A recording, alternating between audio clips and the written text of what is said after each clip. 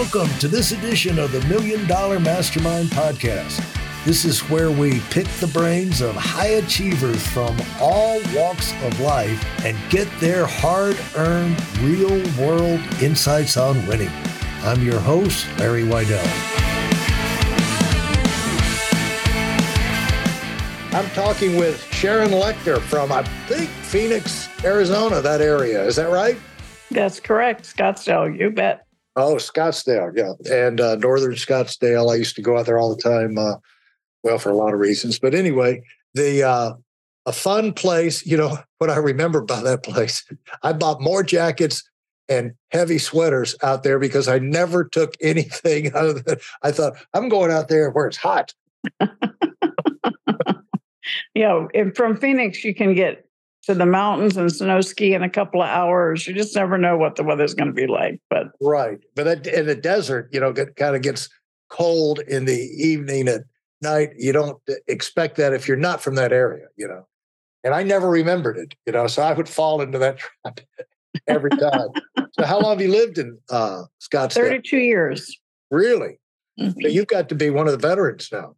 Oh, it's like we're natives, of course. It was a very different town back then, but we love it here. It's an easy place to live. Why did you choose that place? Well, we had been in Wisconsin. My husband is a well-known intellectual property attorney, and became kind of established a model for creating intellectual property practices within large firms. And so he was recruited down here to do that for a firm in Phoenix. So that's what actually brought us here. And at the time, Phoenix was considered Little Silicon Valley, very conducive to research and development. And since his background is a patent attorney and licensing, it was a perfect opportunity for him. So you have seen that place absolutely explode. And what area of town do you live in? Well, we lived for the first 31 years in Paradise Valley, right by Scottsdale and Lincoln, if you're familiar with the area, and loved it. It was a beautiful home. We loved where we were. And then a year ago, we moved a little further east in Scottsdale out on Shea. It puts us about a half an hour closer to our ranch. We also own a ranch in Young, Arizona that's about 2.5 hours away. So, how big is that? We have 300 acres that are deeded and 42,000 acres of grazing rights in the Tonto National Forest. So, wow, that's impressive. It'd take a while to fly over that, even in a helicopter, I think.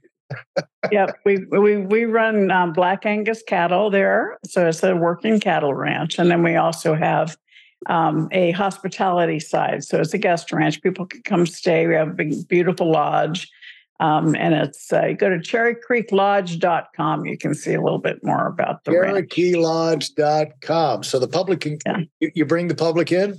Yes. You can go online to cherrycreeklodge.com and you can rent a room. You can rent the whole place. We have weddings, retreats. It's a little piece of heaven. It's totally off the grid. Yeah. All solar power, our own water. So it's really a little piece of heaven. Now, did you get that going by as a long pent up desire to have your own place out in the country or to get into cattle? Cattle is a big thing and a lot of entanglements. And this, after a life of travel and go, that's a big project you bid out for yourself. And so why'd you do that? Well, Mike and I have been married for 43 years, and he always wanted a survival property. So we were out looking for 10 acres somewhere, and now 18 years ago, we found this place, and we both fell in love with the history. And the history is the place of one of the deadliest feuds in American history, and the Pleasant Valley War. If you remember old Westerns where you saw the battles between the cattle ranchers and the sheep herders, that was from this property. The big corporate cattle guys against the little guys. That was this particular war. And so we love the history, wanted to maintain that. And so we actually bought it the day we saw it. And it was a whole lot more than what we were looking for. We were looking for 10 acres somewhere, and we ended up with 300 acres and 45,000 acres of grazing rights. And so we became ranchers overnight because of that. And my family background was in farming. My parents both were raised on farms, but my husband was a city boy, so it was kind of interesting. And he's now Cowboy Mike. He loves it out there. We've owned it for, like I said, for 18 years. And because of what I teach, financial response, I said, we've got this large piece of property now. We need to make it an asset. Yeah. And so we became ranchers, and we built the lodge, and we use it as a income producing hospitality. Yeah. And the one thing you don't want for Christmas is anyone to give you any sheep, I guess.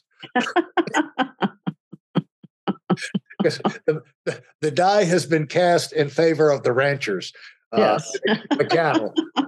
So in terms of anybody interested in restarting that war, they're going to have. It is. The feud is still alive and well. People who live up there. It's the Tewksbury's versus the Grahams. We bought the Tewksbury Ranch. And in fact, our ranch manager lives on property that was owned by the Grahams. So it's just it's a comical because we kind of keep the feud alive and well. Wow. Sharon, how did let's let people behind the scenes. You are a high-level financial mentor and working with brands like Disney and Time Warner. I'm going to read off some of the bullet points here. You have co-authored, and I want to hear about this, the international bestseller, Rich Dad, Poor Dad, which I've heard about for the last zillion years. And because I come from the financial services industry as well, and has released 14 other books in the Rich Dad series. You've collaborated with the inventor of the first electronic talking book and turned that into a multi-million-dollar international market. And you have centered your career out impacting others to improve their financial IQ, and served under 2 U.S. presidents as an advisor on the topic of financial literacy. And you've covered the whole spectrum there from George Bush to Obama. And so everybody's interested in financial literacy. And so how in the world did you get into this situation with your young self starting out in life? Well, thanks for the question, Larry. I think, we don't know what we don't know. And sometimes we don't know what we do know. Yeah. I was raised in a very lower middle class home. We lived in a little tiny house between my mom's beauty shop and my dad's used car lot. And we had rental properties that I had to help scrub out the bathrooms between tenants at the age of 10. So I said I've been a real estate investor since I was 10. And I hated it. My friends' parents were CEOs, military officers. I swore I'd never be an entrepreneur. I was going to be a sophisticated professional. And so I was the first one of my family, first generation to go to college. I was the only woman in my accounting classes. I was one of the very first women hired in public accounting by Coopers and Lybrand at the time. There were the big 8. And started my career in Atlanta. I thought I was hot stuff, very upwardly moving in my career, one of the few women, learning tons. And in that position, I learned how companies did things right, and probably more importantly, how companies did things wrong. And in that journey, I started realizing that some basic understanding of things that I understood, the power of assets, income producing assets, people didn't get. People were chasing money, chasing salary.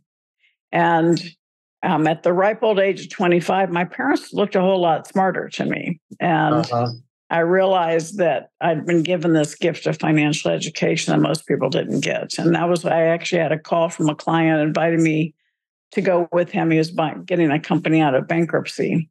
And I went back to my condo and did the old pros and cons, because this was before PCs or cell phones, a yellow legal pad. Right. And it didn't help me a bit because I could argue both sides, because I was very successful in my career, but not in control of my life.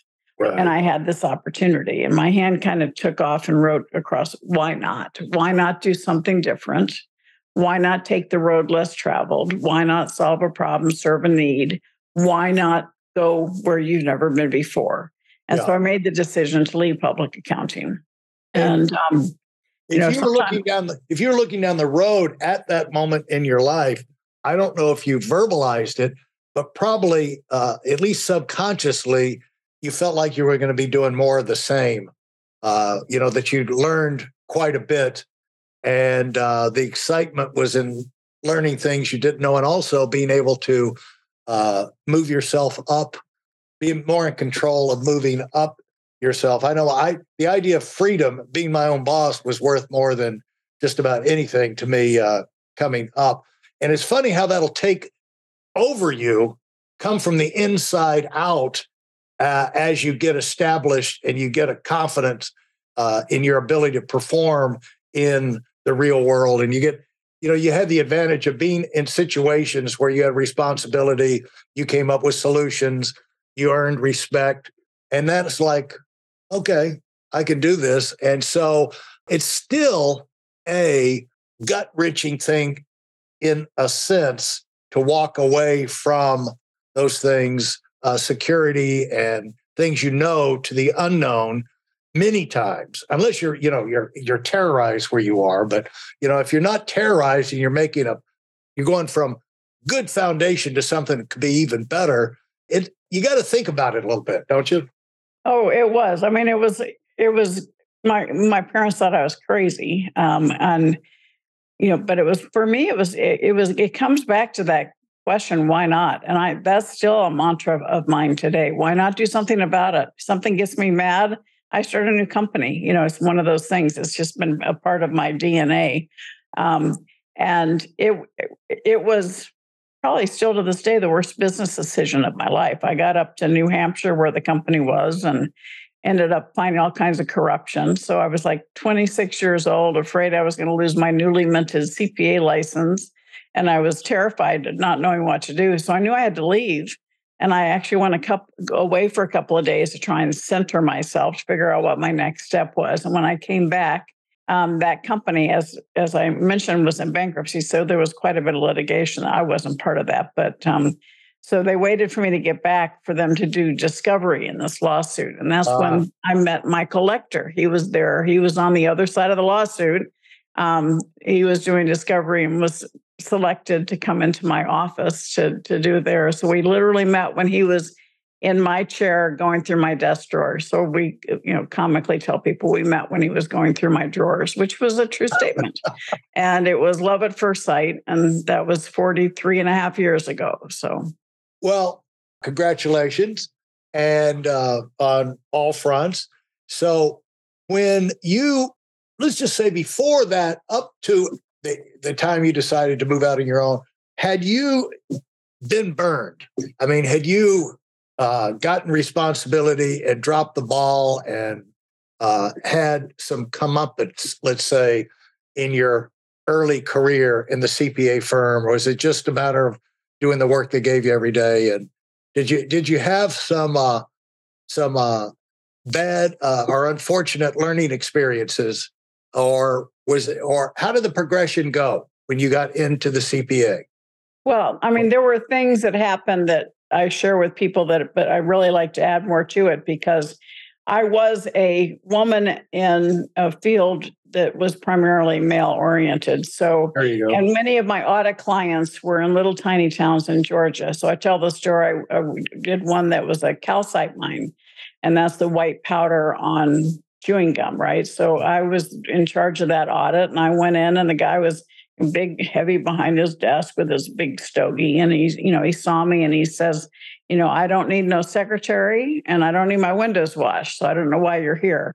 And, so I tell people at that point in time, you can make a decision. Do I combat or do I just confront? And so, and I said, well, it's a good thing, Harry, because I don't do windows and I'm a lousy secretary. But if you want to maintain that loan with your bank, you and I are going to become good friends.